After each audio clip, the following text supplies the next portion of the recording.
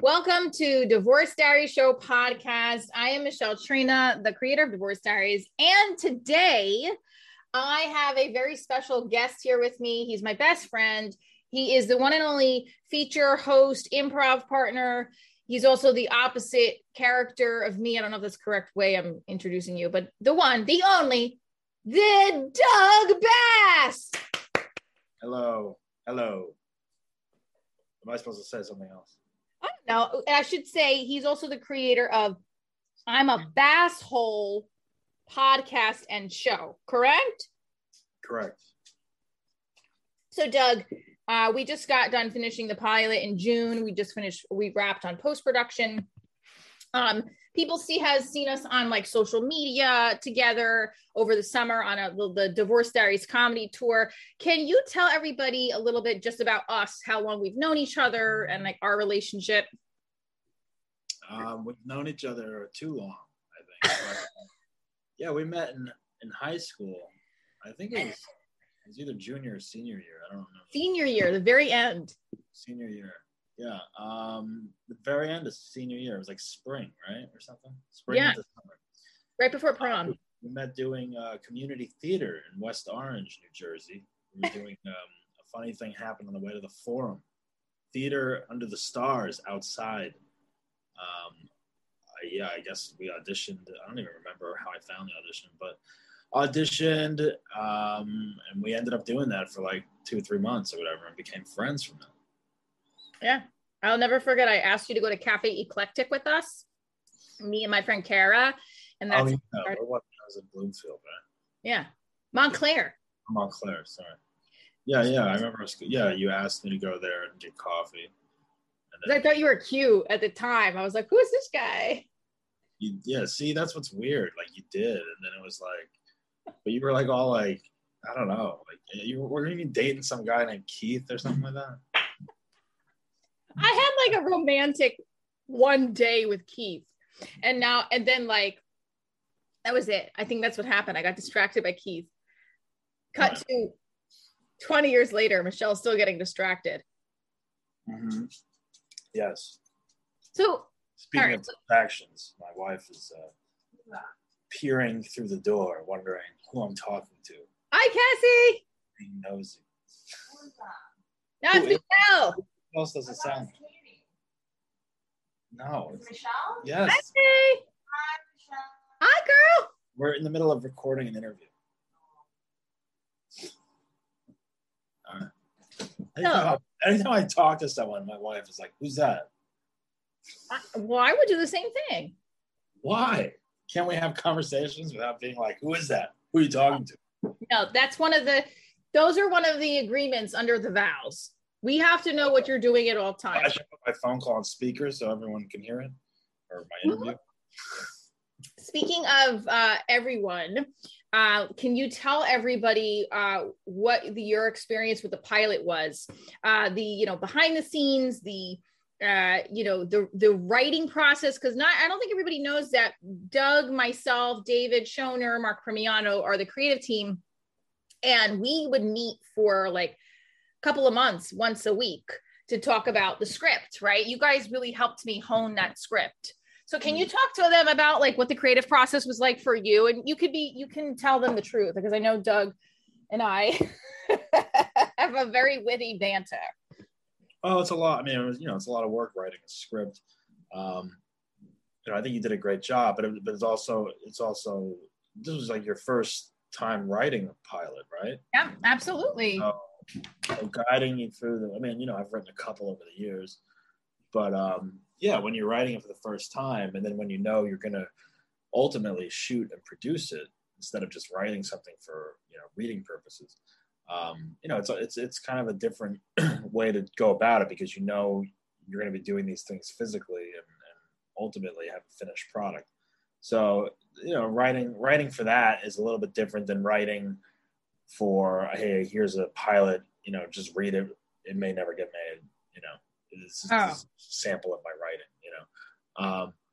So yeah, it's and you're writing within your means, like what you can actually produce and what you have access to film.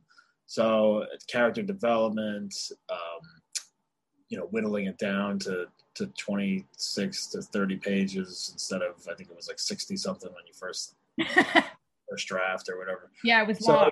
Yeah, it's it's a lot of editing, rewriting, cleaning up dialogue, cleaning up making things shorter and fitting it into the structure of a pilot. So yeah, we would meet like once a week or once every other week and kind of like read it and then go back with notes, and then you come back with another draft. So it's like I think we all learned from doing it, especially like working with someone as yourself who's a newer writer. Yeah. And I hadn't written anything in a long time, so it reminded me of like, oh yeah, this is the format for this. This is what you got to do. This has to happen here. Blah blah blah. So, and I appreciated your help because I know at times it could be hard when we're all with our schedules. And Mark and Doug are on the West Coast, and Dave and I are on the East Coast. What would you? So, if you had, let's be our comedian self. Let's be in improv mode. One word to describe the creative process, and go. Scheduling, or like it's hard. It's hard. I would say hard. It's hard.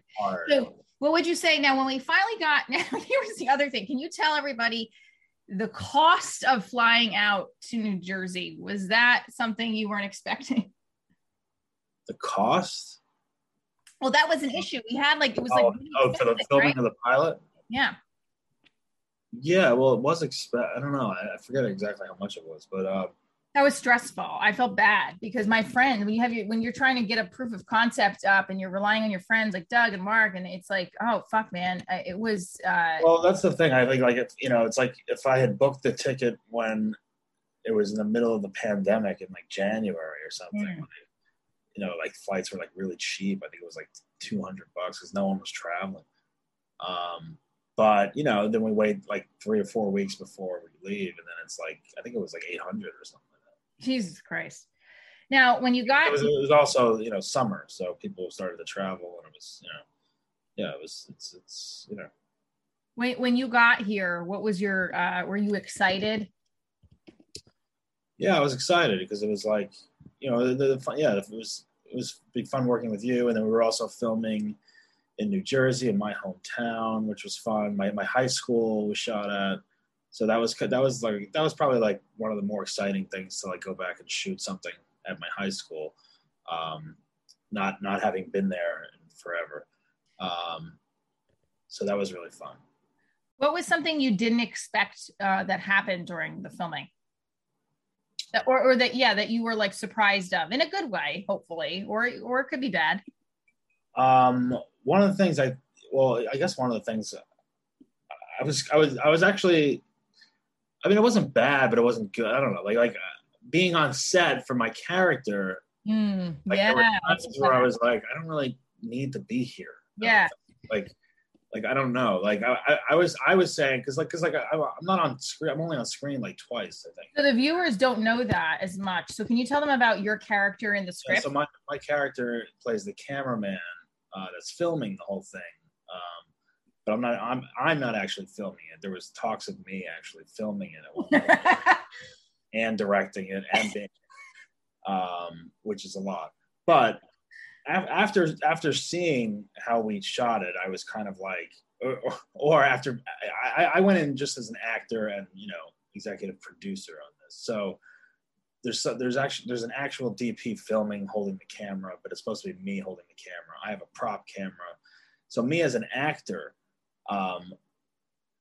that was difficult at times for me, I would say, because I am usually filming it, or I am on that side of things, directing and filming and acting. Yeah. So so not having a responsibility for that on this kind of project was a little frustrating at times for my brain, I would say, because there was part of me that would be like, all right, let's do this, or let me get this shot, but like that also is my character, but it's also me, personally. So that was kind of hard and weird. And then when I'm an actor, when you're an actor on a movie or a TV show, you sit around a lot. Yeah. There's not a lot to do. So you know, and I'm not on screen. I'm just saying things off to the side, Right. improvising, which helps you out. But like, there's times where it's like I didn't need to be there like all day. I feel like for certain things, Yeah. I was there, and it's a low budget thing, so it's fine. But like, you know, if it was a regular like production, like, you know, the production would be paying me for like all these days or hours that I'm not really being used or whatever. So like that all kind of stuff went through my head, and then seeing how much like I probably could have directed it and acted in it, like knowing how much I really wasn't, you know, on camera or you know, Right. you know, being used. So looking at it now, it's like I could have done both because of the way everything kind of worked out, and we only used one camera, so like that was easier. But yeah, it was a learning process for everyone, I think. I think it's a good point to bring up, because then when people eventually will see this proof of concept, it's, you know, we take this idea and we want it to get to either reshot at a bigger budget. Someone picks up the idea, you know, and Doug's character in real life, he's my best friend. He is a filmmaker, and in real life, I have asked you, right, to film me. I was like, oh, you should film this idea. We talked about this for a while, right? Yes. And I used to say like, hey, you should just come. Remember I said like last year, I was like, you should just come out and film it. And you're like, you need to write a script. Yeah. Yeah.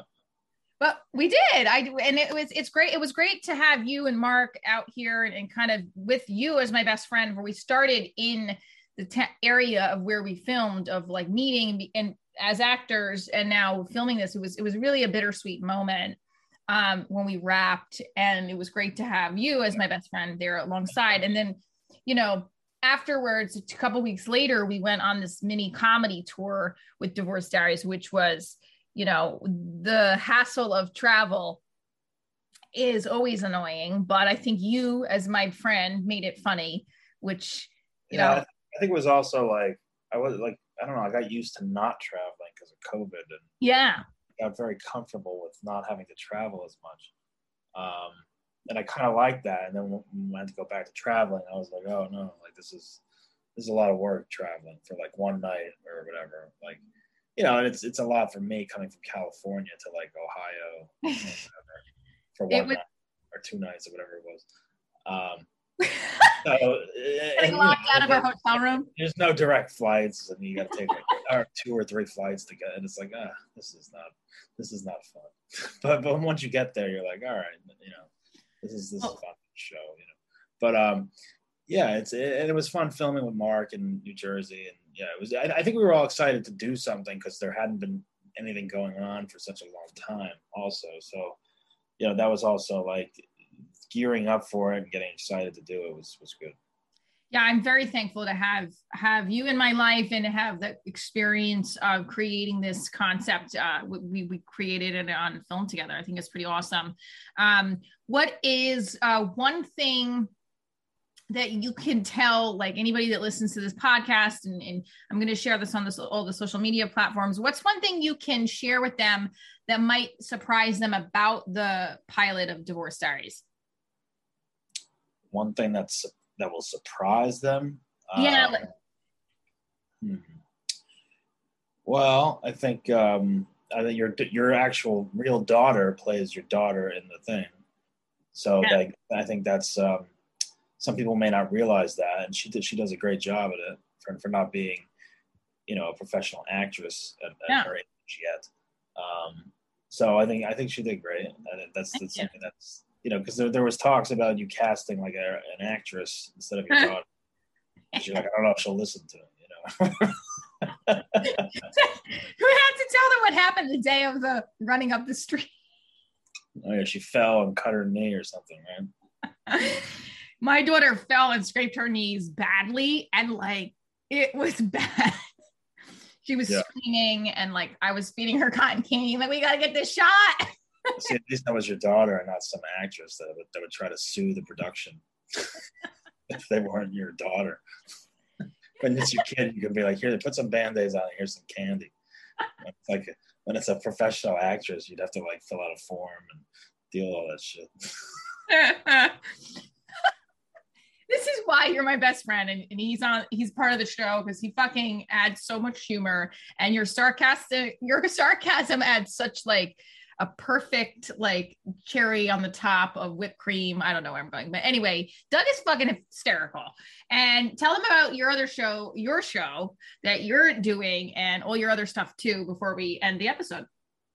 My show is called I'm a Bass Hole. It's a podcast, and I've been transitioning it into live stage shows now that things are back open.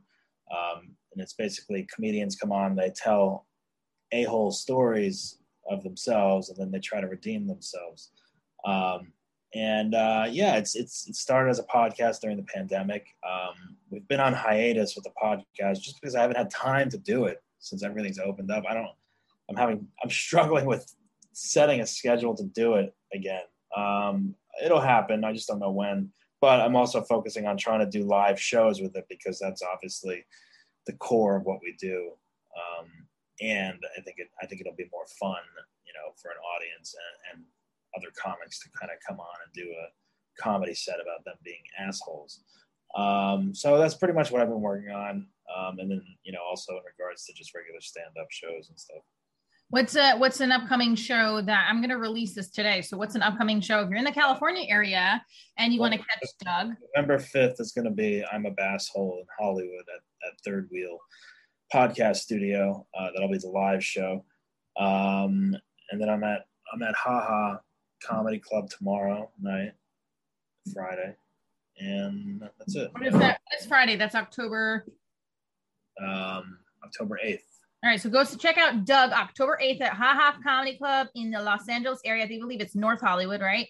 And then we have a big I'm a Bass Hole show November 5th. And where's the space again?